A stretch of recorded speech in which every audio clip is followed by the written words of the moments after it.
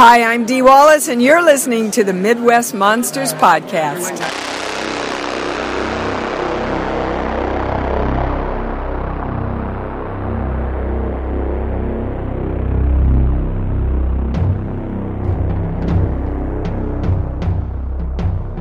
I'm excited. I'm sorry I picked this topic. I love this movie.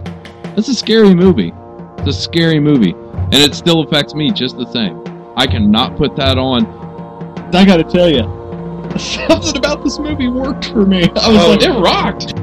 So, I mean, that's debatable, but I mean, it's a great movie. It's my right as a viewer, as somebody who spends my money and time to go watch these films, to have my opinions and be disappointed. But that's what I love about this group doing this podcast right now, is that on so many pages, we're like right there with each other. But then, I mean, it's almost inevitable that, half the time we're going to go, you're out of your mind. You are out of your mind. I'm sorry, man.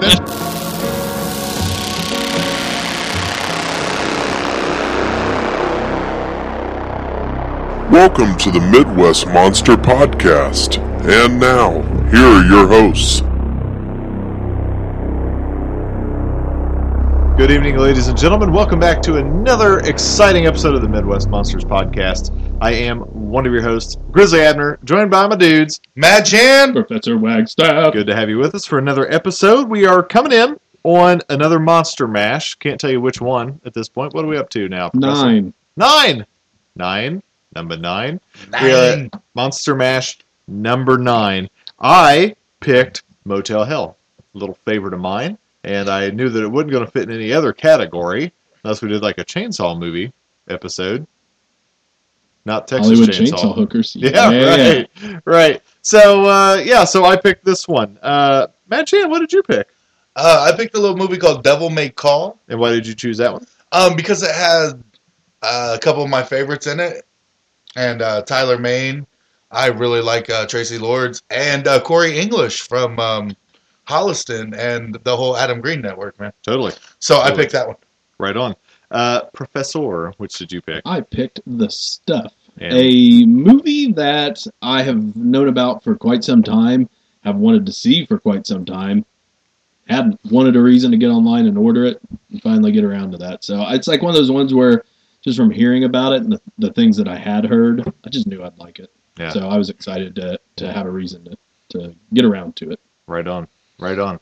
Well, I tell you what.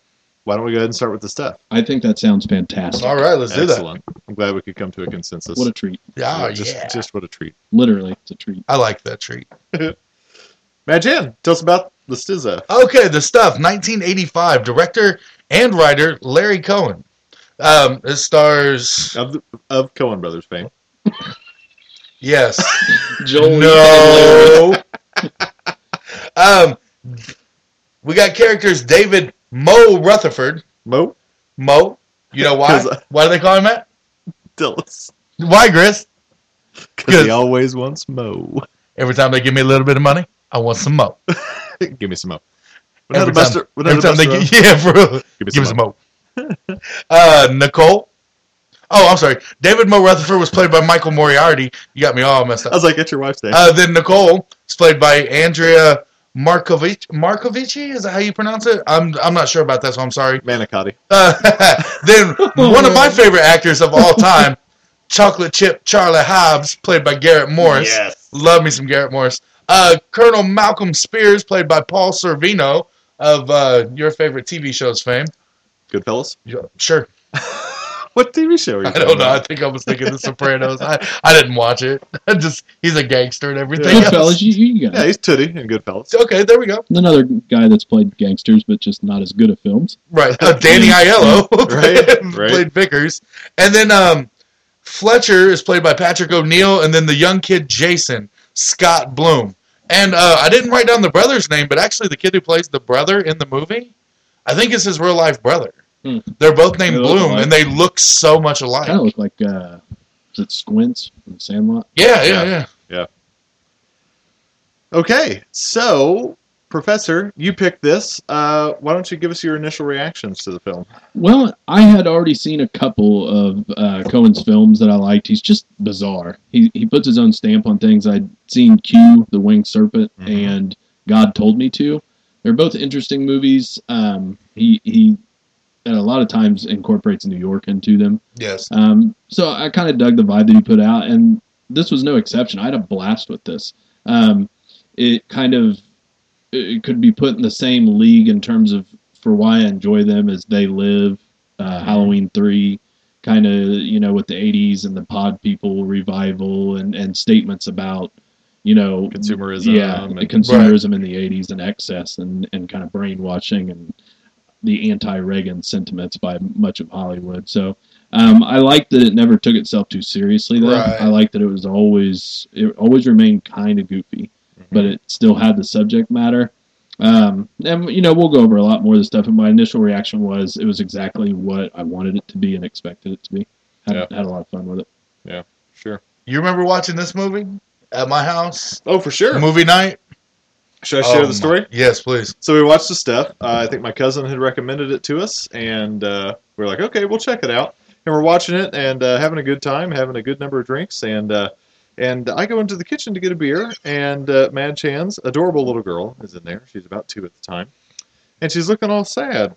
And I was like, what's the matter, baby? And she says, I want something to drink. And I go, well, what do you want? She goes, milk. And I go, well, of course I'll get you some milk. So I get a little glass, get her a little glass of milk, hook her up. Don't even think anything of it. Go back, sit back down. About 20 minutes later, Mad Chan's wife gets up to go do something, and she goes, oh my gosh, the stuff. And we come around the corner, and Mad Chan's adorable little girl is sitting on the floor with the milk spread out on the hardwood floor, playing with it. Yep. And who gave her milk? I said, why did she? Was thirsty. You do not give her milk. It's just like, you don't sit next We try to raise healthy children in this house with good, strong bones and teeth. It's like cabin fever. Everybody knows you don't sit next to Dennis. Everybody knows you don't give Jada milk. You know what I mean? Like, it's like, It's funny, though. Unlike most children crying over spilt milk, she's playing it. having a good time. Oh, wow. He's on him tonight. Oh, he's hot. He's hot. So that's where we saw the stuff for the first time. Yeah. Mad Chan, your initial impression? Man, I love the stuff because it didn't take itself too seriously. Like you said, I thought Moriarty, that is his name, right? Mm-hmm. He's Sherlock Holmes. Yeah, that's what I see, and that's what I keep going back to. Yeah. Dude, I think he's phenomenal in this movie. Yeah, he's not Oscar winning, but he does. He plays that role of who that character is well, that lying, conniving guy who's trying to get to the bottom. Like, he does that really well, and he keeps you into the story no matter how far-fetched the story gets. Yeah. And like you said with the pod people, this is very Body Snatchers. This is very Halloween 3. And this is 1980. This is pre that movie. You know what I'm saying? Mm-hmm. Yeah. I really enjoyed it, man. One thing I love about it is the movie just starts. Yes, I love that we don't spend a bunch of time explaining everything a bit. Like it, that's what's kind of unique about this film. Not to interrupt you, but you're good. Is that we keep it not lowbrow but fun, but we also assume that the audience is intelligent enough to pick up right where we're laying it down, right? And they can piece the rest together from before. It's just a very swift start that a lot of people would have made this movie an hour and 45 minutes long, 2 hours long, whereas this one didn't. It kept like 86 minutes or something. something. So Yeah. I dug that. Yeah, dude, the old man walks over, he tastes it, and the next thing you know, it's on shelves. Yep. Why is his first impression to eat the stuff? That's when I knew I was going to have some laughs. It's like you see get those something from this, bubbling in the snow. Are and you eating snow? No, I'm not eating snow. I like the other one, that gets defensive about it. He's like, I don't eat snow. He's like, I just eat other random white shit I find on the ground. Like, come on. Bubbling up from underneath, man. And up from the ground came a bubbling crude. Of the stuff. Gold, that is. Gosh, the stuff might as well have been worth as much as oil. It really should have, man. Make a Beverly Hillbillies joke, but really. Yeah. Yeah. So, I love this movie. I loved it back when we watched it. And an interesting thing for me, first impression, is I couldn't remember. People would tell me, like, because I've got a stuffed magnet on my fridge, and people are like, what's the stuff? I'm like, you don't know about the stuff? Obviously, hardly anyone knows about the stuff. Right. And I'm trying to explain it to them, and I keep going, I can't remember where the stuff came from. Can't remember. Is it alien? Is it this? Is it that? And spoiler alert, right now, right here, we never find out where the stuff is from. Yeah. No. And they say it bubbles up from the earth. Yeah. And they're like, oh, you blow up one Corey, we'll have 3 or 4 more to replace it. Mm-hmm. It was interesting. And I think that's an interesting twist in the film overall that I took away the second time around watching it, is that you don't know where the stuff is from. Yeah. All we know is that big business is exploiting it. They're not worried about the health and well-being of the consumers. Message. Even at the end when we're switching the ingredients. Yep. So, I mean, even if we look at it as something from aliens or just a natural resource, they've found a way to be bad with it. Yeah, and I so, love and then that scene with them over the hills, looking in at it, bubbling up, and whatever the hell those things are jutting out, reminds me of Close Encounters, when they're spying over the hills there and looking at what's going on there. But yeah, that is a good point, though. They never do spell it out. And just to get this out of the way, it's not a problem for me, but my only criticism of the film is how it ends. It's for something that's been such a fun ride, it kind of just peters out. Yeah. It doesn't detract from the film. I still want to pop it on again, even in a month. Oh, yeah, I liked it a lot. But that would be my only complaint, is that they could have come up with something wittier for the end. I think about the time where they bring Paul Sorvino into it with the army, militia. his militia. I think that's about the point where it starts fizzling out for me. But it doesn't go bad. I'm just saying that's the one thing where he's like, I own radio station. And you're like, oh, okay. So we go to the radio stations, and Garrett Morris comes back, and I mean, everything's real cool. But then at the end, I think the very end is kind of awesome. When the guy comes around, opens up the box, they're dealing stuff on the junkies. street. Yeah, the stuff they're junkies. junkies for the stuff. Yeah. Other thing I thought was really awesome is how they talk about, well, what's in it? And he's like, oh, the ingredients are protected just like Coca-Cola. Yeah. And then they talk about later how the trace amounts of the stuff have been diluted, so it's enough to keep you addicted. But it's not enough to hurt you or take you over. Kind of like what they initially did with Coca-Cola. Yeah. So I thought that was I thought that was a really neat play on that consumerism. What's great about it, though, is that it's such a layered movie that it's very intelligent. There's a lot of comparisons they're drawing, but at the same time, they're making it fun. Anybody can watch this. They don't have to think about that if they don't want to. It's easy and there for the picking. And I think it's cool that they don't just pick one angle on it, like what you guys are talking about, something like the crack epidemic that's coming through at that point in the day. Like, there's all these things that they're kind of combining into this storyline without hammering you over the head with it, where it's there, but it's not, it's just done well. I think it's masterfully, really, for the writing and the way they deliver the movie. One of the things I really enjoyed about it is we're trying to find out what the ingredients of this stuff are.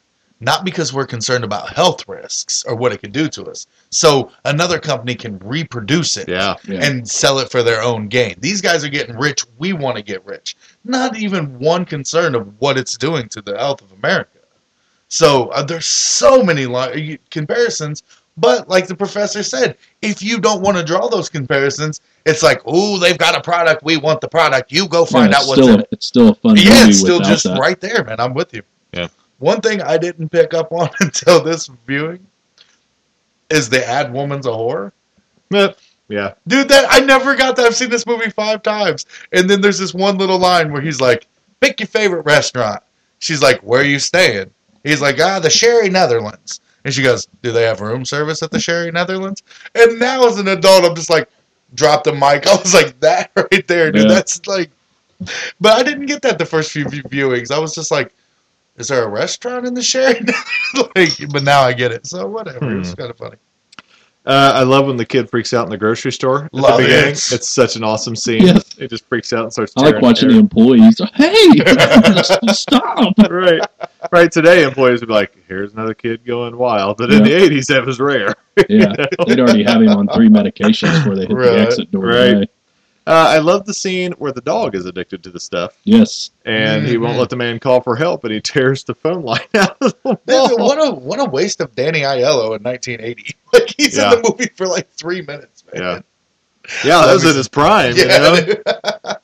Oh, but my next note is I love me some Garrett Morris, man. I was glad to see Garrett Morris come in. Chocolate. What were his years on Saturday Night Live? Would he have been done with it by this point? 1980? This might have been right. Huh? Oh, 85 so it's a decade after the show had started, so I think he may have been done. Yeah, I think Garrett was like, or he was before Murphy. Yeah. Well, either way, man, how awesome is that at the radio station? Dude, Garrett Morris is... Woo. Yeah, dude, that whole thing with where they got his mouth outstretched and his head, and his so eyeball. Cool. Oh, dude, that was wicked. Such a great effect. This is a very basic thought, but I just want to put it out there. I was actually surprised at how cool the actual stuff looked when it was oozing. Yeah. And I realize how they're doing a lot of it with filming on basically back projection, like 2 separate images. Right. I don't care. It still looks cool when it's oozing like out in the plane. Like for all intents and purposes, I thought everything was going to look really cheap. And it didn't. Nope. Like, it's cheesy, but I was really impressed with it. I thought, man, this looks cool. This is like The Blob in a lot of ways. Yeah, totally.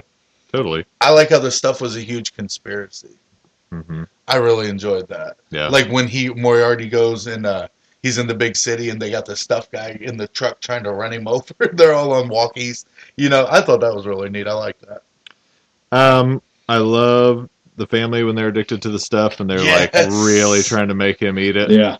And eat shaving cream and stuff. Yeah. He's like, I got sick in your back seat. He's like, yes, you did. Right. Mo I think you could roll down the windows. Man, when we started it, we were like, oh gosh, this guy's terrible. And then like halfway through, we're like, this guy's amazing. Yeah. I love the stuffed limousine. I want one of those to take me someplace. Yeah. I like the hotel room and the attacker that ends up on the ceiling. Yes. That was cool. Very that was a cool scene. Shot in the same hotel room that just a year before Johnny Depp was used for Johnny Depp's bedroom in Nightmare on Elm Street. Oh, really? The rotating thing? Yep, same room. Ah, cool. Are you making that up to impress us? No, really. That's one of the factoids I read, yeah. That's awesome. Nice. I liked Abe Vigoda in the commercial. Sorry, just a quick No, you're good. From The Godfather and Barney Miller. Yeah, I love seeing him pop up there for a second. Yeah. I love it because he's with the Where's the Beef lady and she's doing Where's the Stuff. Yeah. Where's the stuff? Poking the fun at more consumerism. Yeah, it was great. I love the head explosion at the semi. Yes, the oozing out. Yeah, so good. Catches you off guard, too. Yeah. What the hell? I've only got one more note and I can't decipher it. So, I love this movie. It's great. I would encourage everybody to watch it. I do have a couple questions. Doesn't it stand to reason that if the kid gets in the back of the tanker and the stuff truck, that at some point it's going to be filled with the stuff? Yeah. After you heard them talking about making the Sometimes deliveries? you got to do something immediately. Where the hell did Moriarty get the C4? I just love that he straps that stuff to him and pulls it out to blow up the quarries. That was I really enjoyed that, man. You want some more? And what about Paul Sorvino talking about? I will let this black guy on the air this one time. Oh yeah, when he was really racist. Dude, really? I was like 85. Yeah. Yeah. Nope. Mississippi burning, my goodness. Yeah. Even in times of great sorrow and despair, when this tragedy is happening to our country, racism was still alive and strong. I enjoyed him with Moriarty up there on the ledge. He's like, I can throw you off right now. You'd land right there. A great little scene. Yeah. The whole electrocution, the stuff was laughably done, but in such a great way. Mm-hmm. Like that, like he shoots the cable, and then all of a sudden he has 2 frayed ends, and he's sticking in the stuff. Oh, yeah. The rear projections there, and you're just so awesome. But it's awesomely bad, dude. That's one of them awesomely bad I love moments. the scene with the child and the woman going from cart to cart. Yeah. And that's clearly shot with, Yeah. But and when the stuff comes into the tanker while he's in there, it's so fake. Mm-hmm. It's so awesome. Yep. What about the symbolism that the stuff restaurant was blown up in between a McDonald's and a KFC? Yep. Yep. Oh yeah. I'm surprised they allowed that. Right. All of the rampant product placement in this movie. Yeah. We've talked about Coke. I think they showed. He flat out I couldn't Coke. believe it multiple times. I'm like, how is this in here? Yeah. Like, they must have pulled the wool over them. Like, I cannot imagine somebody like McDonald's going, oh, you're making fun of consumers being idiots? Yeah, sure, put our logo in there. Yeah. I mean, like, So it is surprising. So that would be the one question I would have for Larry Cohen. Be like, okay, now was that a separate type shoot? Like, did you blow up the building after filming in McDonald's KFC? or did you actually set fire to something in between these two abandoned? Like, I want to know how that scene went down, because I'm agree. There's no way in hell, especially with the theme of this movie, that as even a manager of McDonald's, I'd be like, yeah, go ahead, film outside. Right. Let alone a corporation, you know? Right. Then again, McDonald's was still counting at that time. So yeah, they still had the count going. Right on. Anything else left to say about the stuff? Oh, man, the stuff was amazing. I really enjoyed it. Yeah. Good pick, man. Lived up to what I wanted it to, and I invite all you listeners out there, if you have any interest, check out Larry Cohen in general. Yeah. Q the Winged Serpent. Q is if you can get over and you're not about special effects, you're just in for a good movie. Yeah. Q is amazing. Q's fun. God Told Me To, the It's Alive movies. And obviously this. So he's definitely a fun name to check out that might not be a household name for everybody. So totally. Fun times, though. Glad it lived up to it. Yeah. Good. All right, Mad Chan, your pick is up next. Okay, so my pick was Devil May Cry. It came out actually in 2013, even though it wasn't released until this year. Director and writer Jason Cuadrado, that's how I'm pronouncing it. Cuadrado. I think it's Quado. He lives in the belly of a guy. I hate you. And Mr. Wyatt Doyle. But anyway, we have a few characters in this movie. Sam, played by Corey English. John, played by Tyler Mane. Val, played by Tracy Lords. Jess, played by Van Hansis. And Emily, played by Camilla Monet. I hate names. Was it Eddie Van Hansis? Eddie Van Hansis. You just said, little kid. So, I came into this movie with high hopes because, like I said earlier, I really like Corey English on Holliston. I wanted to give her a chance. I love Tyler Mane, who I think is the saving grace of this movie. Tracy Lords is just established for me. Crybaby, other movies that she did, Zack and Mary. So I really had high hopes for this movie because they got these three actors. And then it went on to... I don't want to say disappoint, but it disappointed me. Yeah, it disappointed me. It's okay. You guys' thoughts on it initially? I hadn't heard about it when you recommended it. Okay. And so I think a few days later, I committed myself to watching the trailer. And I watched the trailer, and I go, I'm not really excited about this. Okay. I'm just going to be perfectly honest. Oh, no, you're good. Yeah, but again, I love Tracy Lords. I love Tyler Mane. I love Corey English. And so I was just like, ooh, this premise is kind of weak. So that was me. Blah. That's my feeling from start to finish. Yeah. Look, I second that notion. I agree with you guys. I like the people in it, but I'm just going to put this out here. It's not fun to say, but Corey English is not that good. I agree. She is good as a supporting straight role. Like, she's good on Holliston. Yep. Mm-hmm. Like, she does her job there. She was not cut out for this movie. Now, in fairness to her, I don't know if this movie had enough to offer her to do anything. To offer anybody. I'd seen a lot of this already in Audrey Hepburn's thriller, Wait Until Dark. So, I mean, a lot of this wasn't that impressive to me, like a novel idea, because I'd already seen it, a lot of it done in that. Well, and I'm going to say it's a decent movie, but I can't remember the name of it. What's the thriller from the 90s with the dude that kills blind chicks? Blink. It's another good one. Yeah. Yep. Yeah. And that was done really well.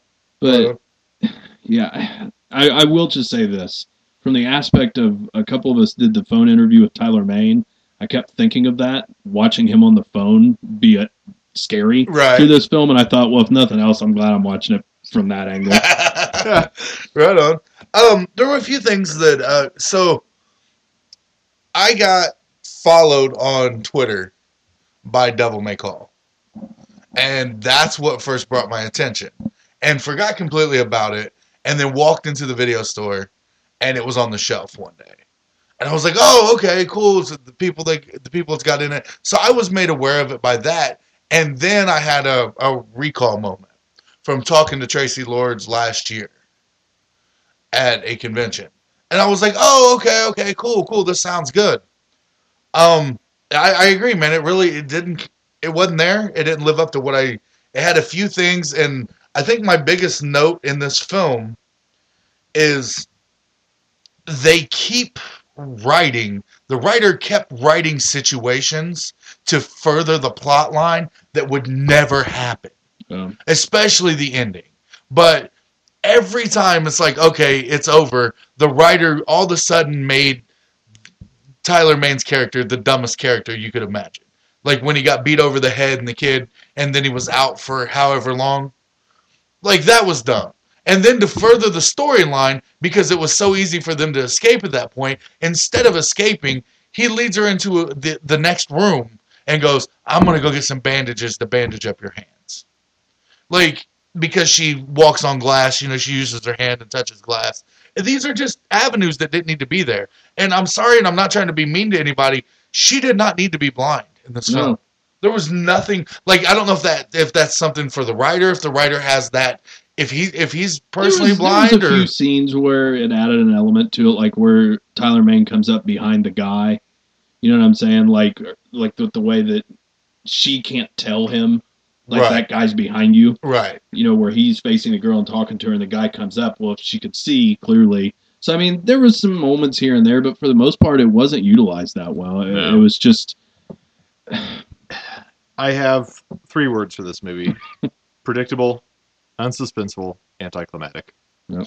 Dude, it's just, it starts off very beginning. In the very beginning, the woman that Tyler Mane has chained up just doesn't leave. She has the chance to get the hell out of the apartment and doesn't go. And that's the moment where you start to realize, all right, this is going to take that turn.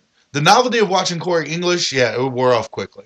I was excited for the house and stuff, but then I was over real quick. Tracy Lords, same thing. I feel like the Tyler Mane was wasted in this movie. It was nice to see him without a mask. Yeah. Like, I love that. Like compound fracture stuff. I love that when he can just be him. But he was wasted, I feel, in this movie. Oh, totally. And why did he keep calling her liar?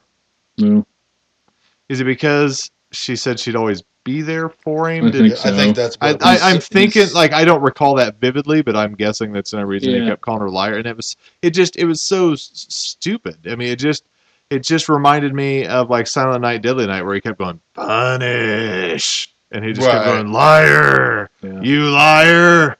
Right.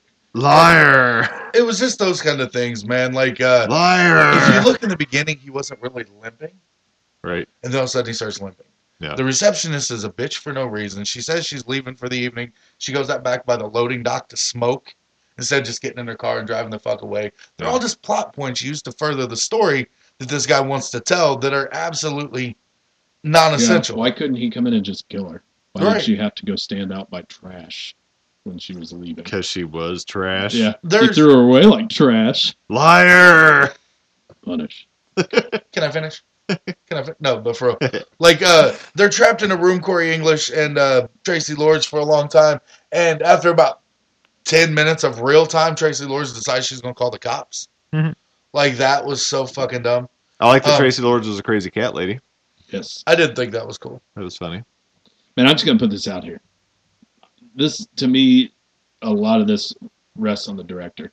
Yeah. Yeah. You got to find a way with 3 genre names to make that more entertaining. Exactly. Even if the script sucks, this movie could have been better. And I put that on the director. Like, when all of your actors are just walking through it, they just look like through the whole thing, from the killer to the blind victim.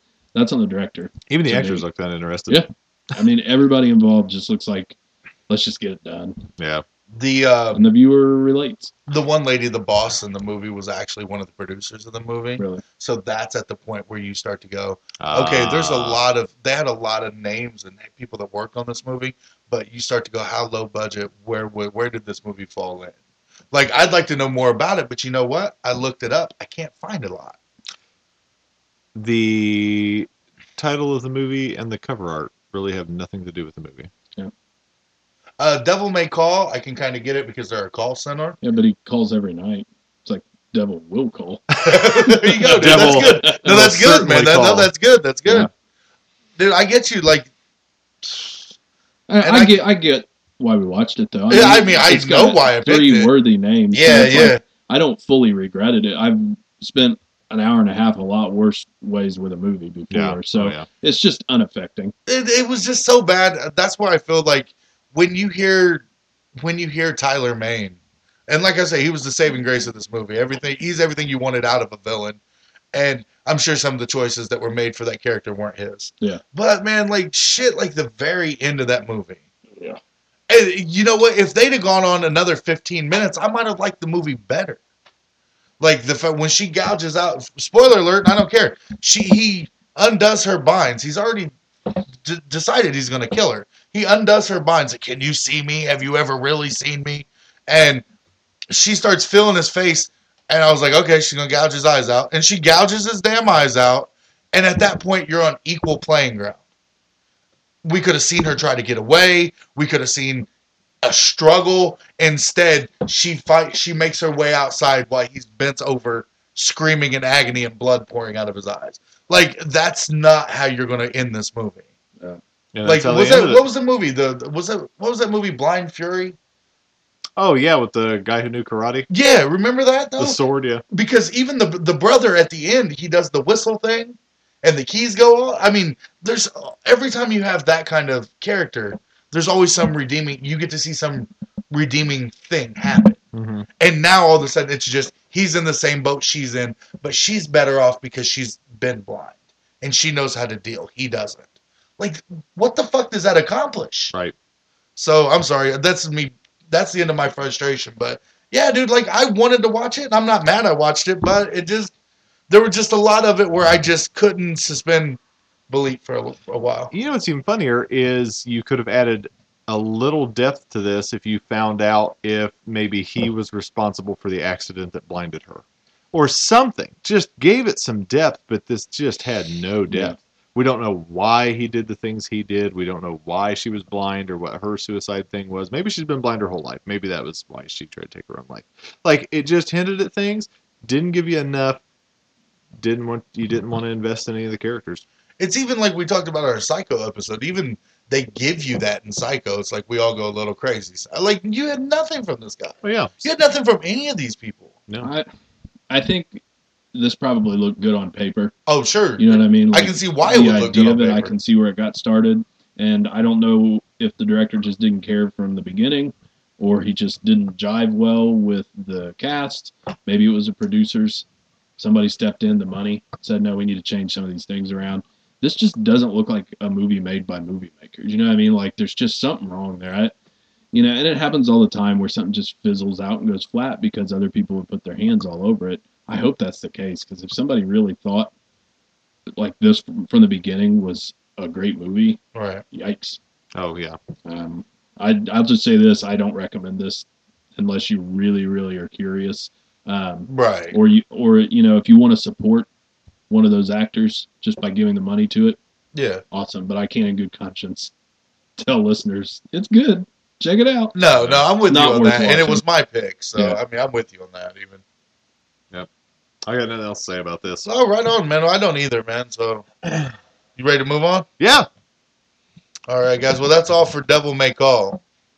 And what are we moving into now, bro? Broham? One of my favorites, Motel Hell, Mad Chan. Give us the details. Motel Hell, 1980, directed by Kevin Connor. Written by Robert and Stephen Charles Jaffe. All right. Rory Calhoun plays Vincent Smith. Good old classic from the Westerns. Yep. Paul Link played Bruce Smith. Nina Axelrod played Terry. Do you want to call her the heroine? She's not really the heroine, is she? One of my favorites was Mr. Wolfman Jack, Reverend Billy. Yeah. And you get a small little cameo by John Ratzenberger, man. Yeah, man. It wasn't really a cameo, but I mean, you know what I'm saying? Like, John Ratzenberger's in it for a little bit. Small early role. Yeah, there we go. So our film picks up at Motel Hello. Motel Hello. And there is a motorcycle accident. And Bo is in bad shape, the man. And I forget the girl's name. What's her character's name? Terry. And Rory Calhoun finds Terry and takes her to safety. And just offs, when she wakes up, she says, "Well, where's Bo?" Says, "Oh, he's dead. I buried him." Buried him this morning. So much for bedside manner. Right. And I love that he was just like, "Oh, he's dead. who family should we contact? No, I just buried him. Yeah. He's dead. I He just did. buried him. How do you like your eggs? Right. So that's where we start with this film. Guys, your initial reactions to this film? This was my third viewing. I like it more and more each time. Oh, Not yeah. that I didn't the first time, but it's just fun. It's the one thing that always stands out to me is that unlike a lot of horror comedies historically, it truly gets like really weird and dark. Like the music, even from the open, is solemn. You know what I mean? And there's some moments where they really chart into some different kind of territory while still doing a comedy. It's an interesting blend. But yeah, I like the movie a lot. It's fun. I didn't like this movie. No, I'm teasing. Well, the thing that got me with this is I could have swore I saw this before and I didn't. Oh, really? Yeah. So this was my first viewing of this film. And I initially thought, I was like, man, these are real slow beginnings for this awesome horror movie I keep hearing about. And then it catches steam and it catches steam and it takes right off. Initially, I was it drove the story, but when she does wake up and they're like, oh, Bo's dead. Like, I would be the person who would be like, okay, well, I want to go home. I need to be around something familiar. And even though I know they give the plot point, she's like, he's all I had. But I would want to go home. I'd want to be around something familiar, even if I really didn't know anybody. So I was almost getting ready to be like, yeah, whatever. But I can see why it takes the turn that it does. We need to drive the story. So, I mean, I really got into this movie and I enjoyed it, man. Yeah. It just got so much charm. I mean, from Rory Calhoun's character to Ida. I love sister. Ida, man. Ida was amazing. What's my note? It says Ida gas station. Why did I make note of that? Why is that funny? Ida gas station? Yeah, did she do something funny at a gas station? I just love the scene at the picnic. It's one of my favorite parts of the movie. We're talking about all the different things He they ate. punches her. Yeah, right. It's so ridiculous. It's not like a tap in the arm. He drills her in the side. It's just, I don't know. Makes me laugh. Oh, man. I'm laughing right now. It takes all kinds of critters to make Farmer Vincent fritters. Dude, I got to wondering, so the brother, that had me kind of flubbed. Was the brother in on it? Was the brother not in on it? Like, where do you know? Does the brother know that he's smoking these people? Like, because the brother's sitting there eating the meat, but they're eating the meat. Right. So, so I kind of got going down that path. Yeah. And I was like, what the hell's going on, man? But I tell you one thing. The meat and the smoking of the meat, this reoccurring theme in movies, makes me never want to eat out of town ever again. Oh, yeah. Like anything that I didn't kill myself. Right. Because every time you turn around, there's some cannibals with a gas station or some neat, legitimate business on the side of the road selling people. Mm-hmm. And I'm not digging it. Too bad Devil May Call didn't apply. We could have had a consumer MASH episode. There you go. There you go. What about how Cliff Clavin was in this movie? Yes, John Ratzenberger. As the drummer. Yeah. Yeah. I love the scene where they pull into the Lover's Lane and he turns on the lights and honks the horn and freaks everybody out. And then they get, news that something big is going down, and they got to roll out. Mm-hmm. I mean, it's so interconnected, so well done. I mean, it's just, it's a good little small town horror film too, because of that, because of the sheriff and the brother and, everything like that.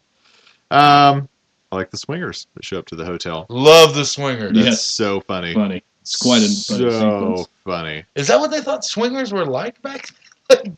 Wait, that's not what they're still They're like? not? No. Those were nice people, man. I'm telling you.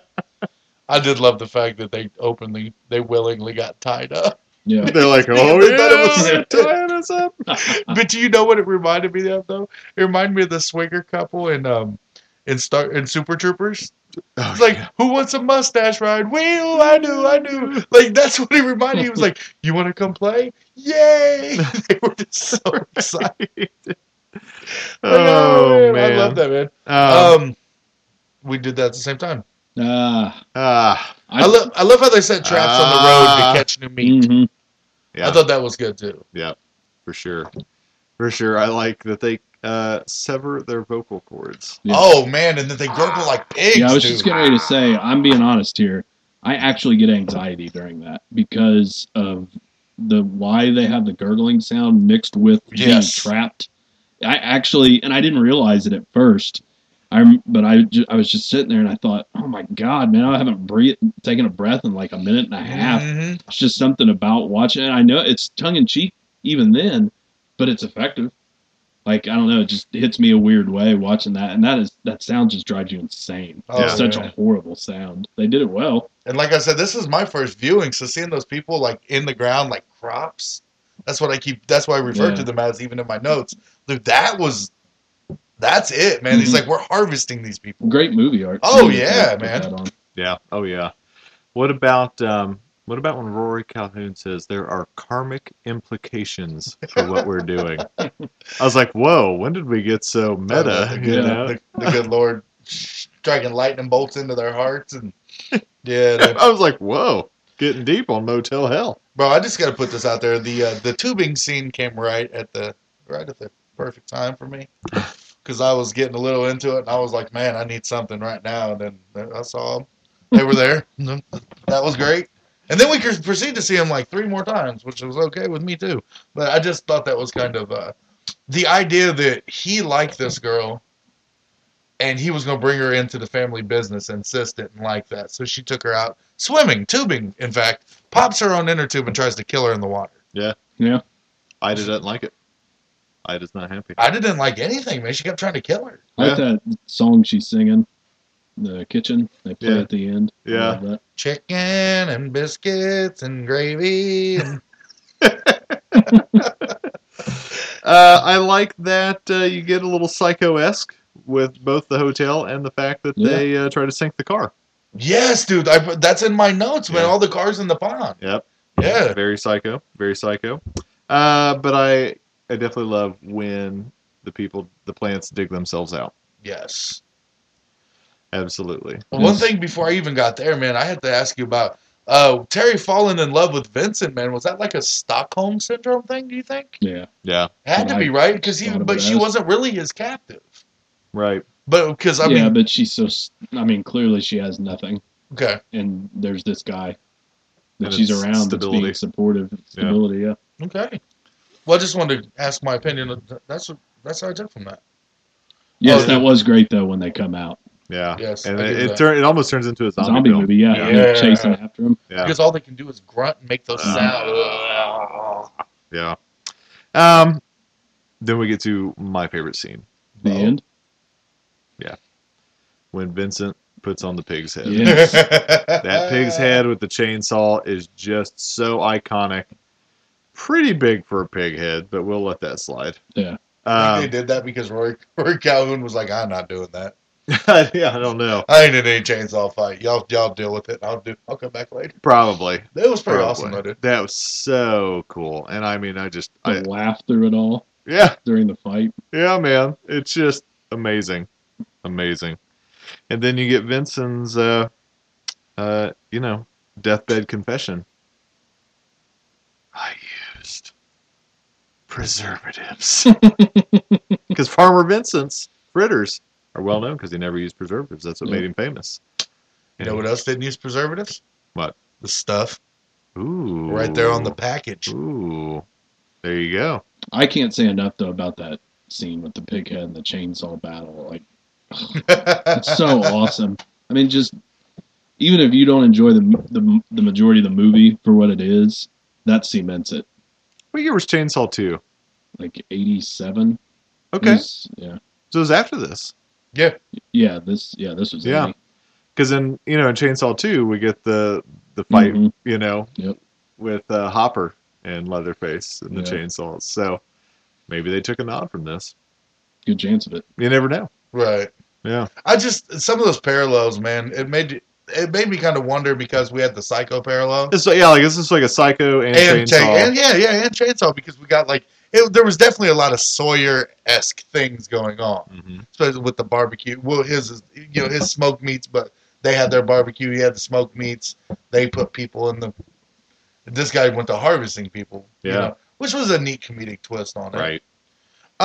Is there anything that I should remember Ida from Nancy Parsons? Mm-mm. Not that I can think of offhand. No, she had that band, the Nancy Parsons Project, but. What I think is interesting about this movie is that from this time period, obviously there's such a boom with all this great horror that's going on. You know, basically this is at the heart of it and will be for the next 4 years or so. But what I think so great about this is that this isn't a cash grab. This isn't like anything. I mean, we can talk about these movies that it draws influence from, but if you're going to try and capitalize on Texas Chainsaw Massacre, that's been out for a number of years. Right, I mean, and this isn't directly like it. It's the chainsaw's there, and you may have a little bit of inspiration from it, but it's just what I think is so great about this. And maybe I'm not thinking of one, but at this point in time, there's no reason to make this movie other than let's have fun. Right. And that's what I think is so cool about it is that nobody ever really duplicated it, and this wasn't duplicating anything. It is its own unique brand of a horror movie.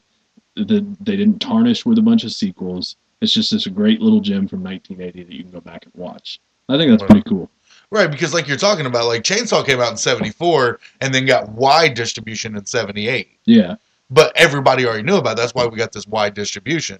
So it's like we're not pulling from that. And it's not like a traditional slasher either. Right. So, I mean, it's not trying to be anything other than its own self. Because what's his name? The brother comes in. Bruce comes in, and Bruce is, "Are you marrying him? His penis doesn't work, and he's got syphilis in the brain." And he starts giving her all these reasons not to marry him and stuff like that. And that's very. I mean, it's not something you would see every day. You know, he comes in, and then Vincent chases him out with the shotgun. Yeah, he's like, "You're lucky there's a lady in the room, or you'd be dead right now." Yeah, and that's his brother. Oh yeah. See, I don't know. I just like historically this. For me, there hasn't been a lot of horror comedy that I like, and when the stuff I do, I really like, and this is in that category. Stuff like Shaun of the Dead, Evan Costello. I really like this movie a lot. Right on, man. Yeah, man. Yeah. I'm glad you picked this one. It was a good first viewing for me, man. I love this movie because I could have swore I'd seen it before, but I hadn't, man. So it was neat getting to watch it again. That's cool. That's cool that you throw that out there, though. Yeah, I mean, instead of you showing up and being like, "Oh yeah, I've seen it 8 times," like it's cool that you're like, "Yeah, I haven't seen this before." Well, when I went to buy it, I asked a friend of ours, Just Todd. I asked Just Todd. I was like, "Man, do you have this movie?" And he said, "Oh yeah, sure." And he handed it to me, and I started reading the back, and because I was sure I'd seen it.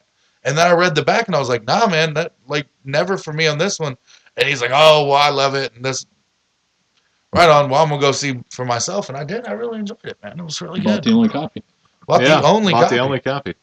The only Blu-ray copy. The only Blu-ray. Scream Factory copy. Scream Factory, man. I love me some Scream Factories. I've been starting a small collection of Scream Factory movies because I've been inspired by the professor to get these movies. So I'm going to get my hands on every Scream Factory movie I can and never let go of them. Ever. No matter how many gift cards I'm offered, I'm going to hold on to my Scream Factories. They're fun, dude. My collection's got a little ridiculous. Dude. They're pretty awesome. Right on. All right. Anything left to say about Motel Hell or any of the films? Not any of the films that we've talked about, man. Watch it. If you haven't seen it, check it out. Oh, definitely. Scream Factory's Blu-ray of it is awesome. Yes. Definitely watch Motel Hell and the stuff. Can't recommend them both enough. Right, definitely. Don't skip Devil May Cry or Devil May Call, unless, like the professor said, unless it's something you want to check out of curiosity. And if you disagree with us, man, let us know. I mean, we're not above, well, at least hearing you. I mean, we're never going to agree with you, but we're not above hearing you. Yeah. All right. Right. Well, check this out, guys. One thing that we do want you to check out, and it's not any of these 3 films, it's a little film called Run. It's brought to you, it's a mostly Jab joint, brought to you by Mostly Harmless Pictures, Brian Williams, and Jab Pictures, Jason Hoover. And they each did a cut of a movie. They went out and they filmed a road trip movie. They each took the footage and come up with a 1-hour version of the movie. Both completely different, and they show these movies back to back. Well, they've got a special edition DVD coming out with both the cuts on it, and your boy here, Mad Chan, did the interview for these special features. The Midwest Monsters are branching out, and we just happened to make it onto this awesome dual DVD set. So you guys need to check that out. Mostly Harmless Pictures or Jab Pictures. And I just wanted to throw that out there because I want you guys to check it out because I'm in those special features, son. There you go. Yeah, buddy. All right. Well, I think that's a wrap on Monster Mash. Yes. Number 9. So, for the Midwest Monsters, I am one of your hosts, Grizzly Abner, joined by my homies, Matt Jan, Professor Wagstaff, and look forward to talking to you again here in the near future. Stay scary, our friends.